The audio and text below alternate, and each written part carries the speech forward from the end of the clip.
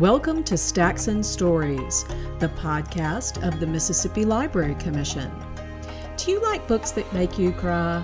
Well, this is the episode for you. Pod Squad members Tracy Carr and Shelley Ziegler will give you their top tissue grabbers. So stay tuned. Hi everybody, this is Shelley and I'm here with Tracy, and today we're going to be talking about books that make us cry. It's going to just get a Kleenex right now because you might need one. Some people really like to read about books that make them cry. Like they really like, kind of getting out emotions. Yeah. Some people don't necessarily like that. I like it, but that's not what I'm after. True. Sometimes, though, if someone's like, oh, you have to read this, I cried so hard. I'm like, that's when not an endorsement, When y'all. I hear that, I don't want to read the book. Yeah. There is a very popular book that everyone, you've read it, I'm sure, The Nightingale. Oh, yes. You know what? I had just read 12 very sad World War II books, and I couldn't do, I still can't read it. My eyes twitching because I remember not getting through at the end. I closed the book and then sobbed for I don't know how long. See, that I want and that that's not on my list for today. I want that experience, but I need to space it out. So maybe one day I'll read The Nightingale. I'll cry my eyes out. It'll be being awesome. made into a movie with the Fanning sisters, Elle and Dakota. Interesting. Yeah, they'll be the two sisters in that book. I couldn't get into that book because I couldn't figure out how to pronounce one of the characters' names, and every time I encountered it, I would stop and be like, "What is that?" And therefore, I just never. Well, I did read the print version of that book, and when I have that when I have that happen and I can't pronounce it, I just make up some pronunciation, and that's just how I do it from then on. I should have done that, but I think the resistance to everyone saying. Plus, I also am a rebel in very inconsequential small ways. So when someone says, when 12 people tell me, you'll love this book, I'm like, oh, really? Will I? Maybe I won't. Well, I probably won't read it then. Yeah. Yeah. I'll show you, showing nobody anything. Oh, goodness. All right. What you got? Okay. Well, let me start off with a YA book, and it's called... What does YA mean again? Young adult. Okay. Young adult. Thank you. Young adult books. How to Make Friends with the Dark. This is a book about a girl. Her name's Grace, but she also goes by the name Tiger. And everything's great. It's just her and her mom. They live a really nice, happy life. But you know how a lot of times, tragedy happens on the sunniest days, on the most beautiful days. Well, on this beautiful day, her mother dies.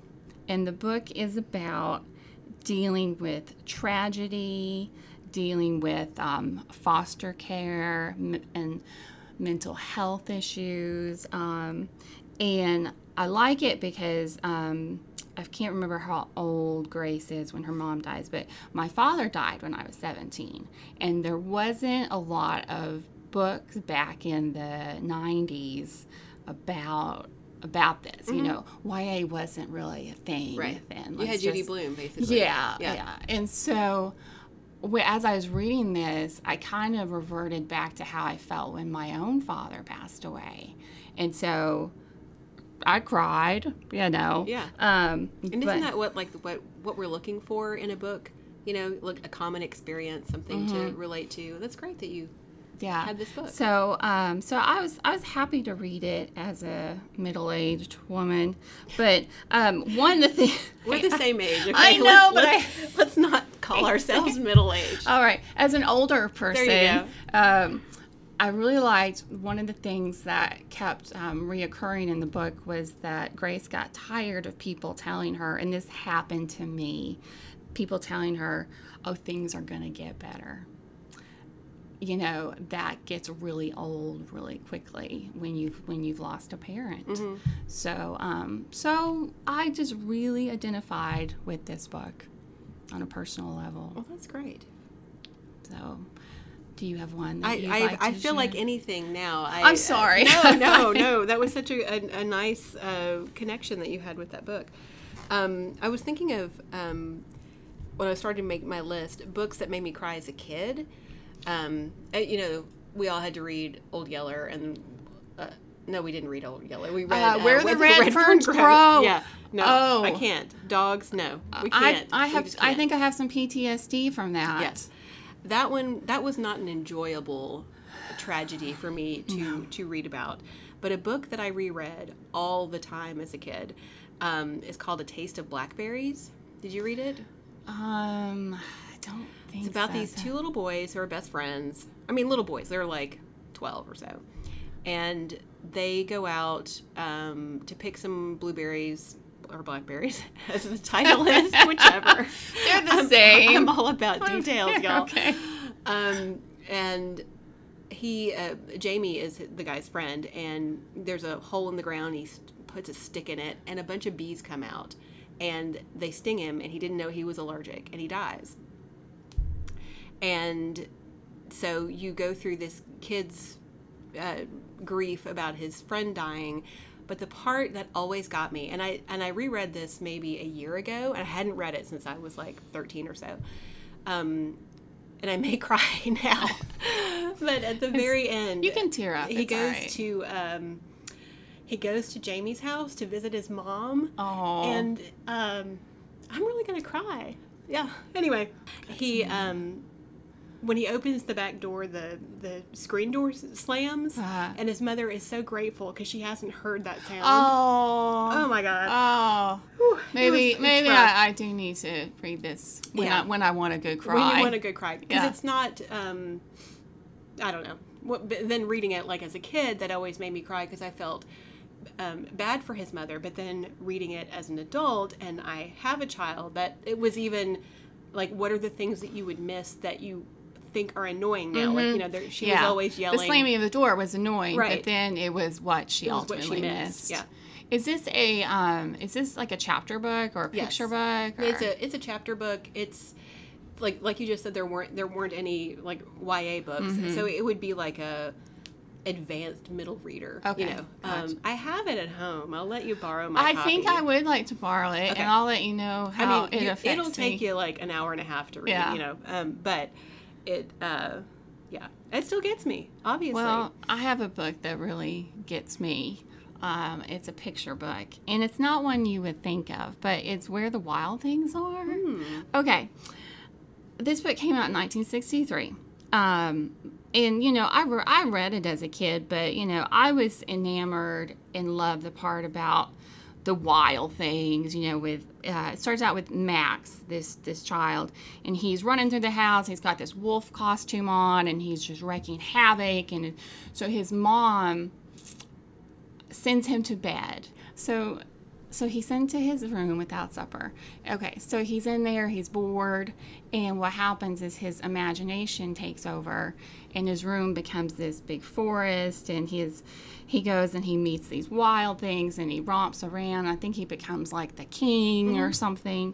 But then he starts to feel lonely, and he goes back home, and I might cry too, because I read this as I've reread, read it several times, but I remember I was reading it to a child, and I got to the part where he comes back and he's in his room, and his dinner is there, and it's still warm. So it made me think of that security you have as a child. And I didn't necessarily have that growing up. And I almost could not read the book, out loud to this child. Because when I came to the part where it says, and his dinner was still warm, I was like, what? What? Where was my warm dinner? Where was my warm dinner? I wasn't abused or anything like that. But anyway, I just loved that feeling that Max got to have that security. Right. So, like, he was punished. He was punished. But she came around. Yes. She still took care of him. And when he came back, it was just waiting for him. Yeah. So, that book gets me. So I have another one. Okay. Life of Pi. I haven't read Life of Pi. Oh, goodness. Have you seen the movie? No. Okay. Life of Pi is it's about this Indian boy. His family owns a zoo. Well, so things happen and they cannot afford the zoo anymore. And they are going to sell all the animals and they're going to move to another country. What I love about this book is that the perception of reality is a little, what should I say? Skewed. And I will not give away the ending. So it is beautiful. The movie is so well done.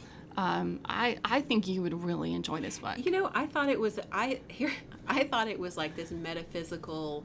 I don't know where I was when people were like, "Oh, these people had a zoo." Like I might actually read it now. I've never read another book like this. A book that we talked earlier about, I didn't want to read The Nightingale because I had read like 4 World War II books that were very sad. Your fill. But the one I had finished right before someone was like, "Oh, read The Nightingale," was All the Light We Cannot See by Anthony Doerr. And you know I hate this book. Which is, this is incredible to me that you hate this book. But it is the story of, it's two narrators, or 2 storylines. One is a German kid, and one is this blind French girl. And as the story goes on, and their stories get closer and closer to converging, you know, obviously it's a World War II book. There's going to be sadness in it, but I cried like my leg had gotten chopped off, and when I read this book, so.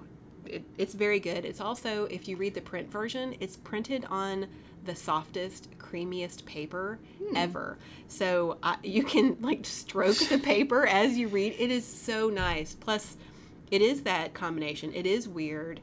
It is beautiful. It is sad. Has all those elements. That's what I'm after. Yeah. In a book. The chapters are also sometimes like two sentences long. So you feel a sense of accomplishment. I love chapters like that. Like, woo, I just read a chapter. I do too. 1 minute. Everything you say about this book sounds like something I would like. I don't understand why I hated it. You know, sometimes a book will have everything, everything that you think. All the elements. Yeah, but this one, maybe I read it at a wrong time in my life, the wrong season. Yeah. Maybe I should give it a try, but I'm not going to anytime soon. Okay. You don't have to. Well, in that book, obviously it's going to be sad. This is a sad subject. It's everything is about it going to be. It's hard sad. to make that. It's not going to be light. A book that I read last year that I have talked about, I think, on several of these episodes, is The Great Believers by Rebecca Makkai. Yes.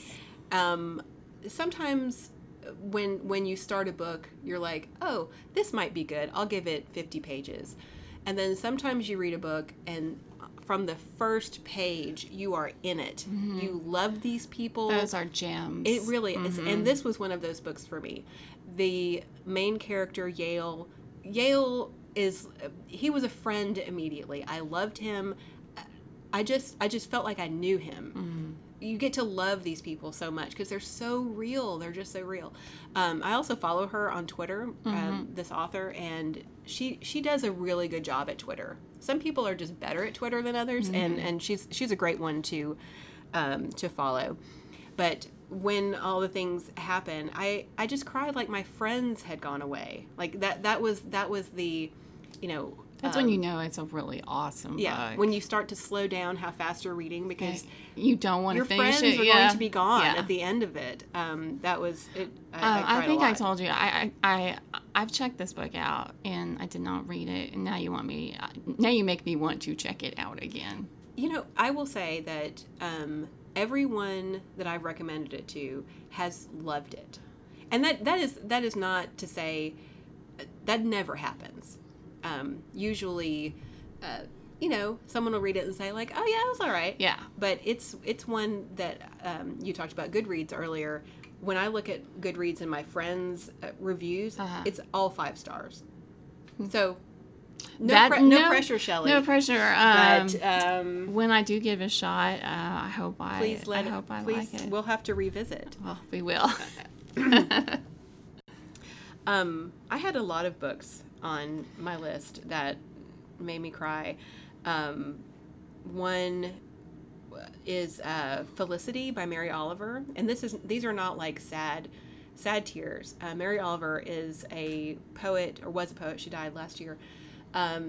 Who talks a lot about nature and the self, and look, if you're not into poetry, that's cool. But Mary Oliver is very relatable, and what I love about her is that she'll be talking about like this bird in a tree, blah blah blah, and you're like, oh, this poem is about a bird in a tree, and then she'll just like smacks you in the face with this like, are you living your best life? What are you doing? And you're like, what? Mary, where did that come from? Where did that come from? She just, like, it's like she's shaking your shoulders and making you pay attention to the world. You know, I think this one line, which I can't remember what poem it's from, but I have it on a Post-it in my bathroom, and it's, listen, are you living just a little and calling it a life? Like, and this is in the middle of like the whippoorwill and the da-da-da-da-da, and you're like, oh, grasshoppers, oh my gosh, she has just stabbed me. What am I doing with my life? And Felicity had that effect on me, that it's a very slim volume. And again, these are not poems that where you have to try to figure out what the similes mean. Mm-hmm, she's not trying to trick you. She's describing something and her relationship with the world and nature and making sense of herself. And then occasionally she just slaps you across the face and makes you cry on an airplane. I think I might like to give this one a try. Yeah, she's good. Mary Oliver is good. All right, well, Shelley, this was good. This was interesting. I'm going to go get my Kleenex box and check out Life of Pi. Mm-hmm. I'm going to reread Where the Wild Things Are and think about the supper at the end. Oh, that's the best part. And I'm going to bring you my copy of A Taste of Blackberries. Yeah. So, okay, got some recommendations. Thanks for tuning in to this episode of Stacks and Stories, the podcast of the Mississippi Library Commission. And we encourage you to visit your public libraries often.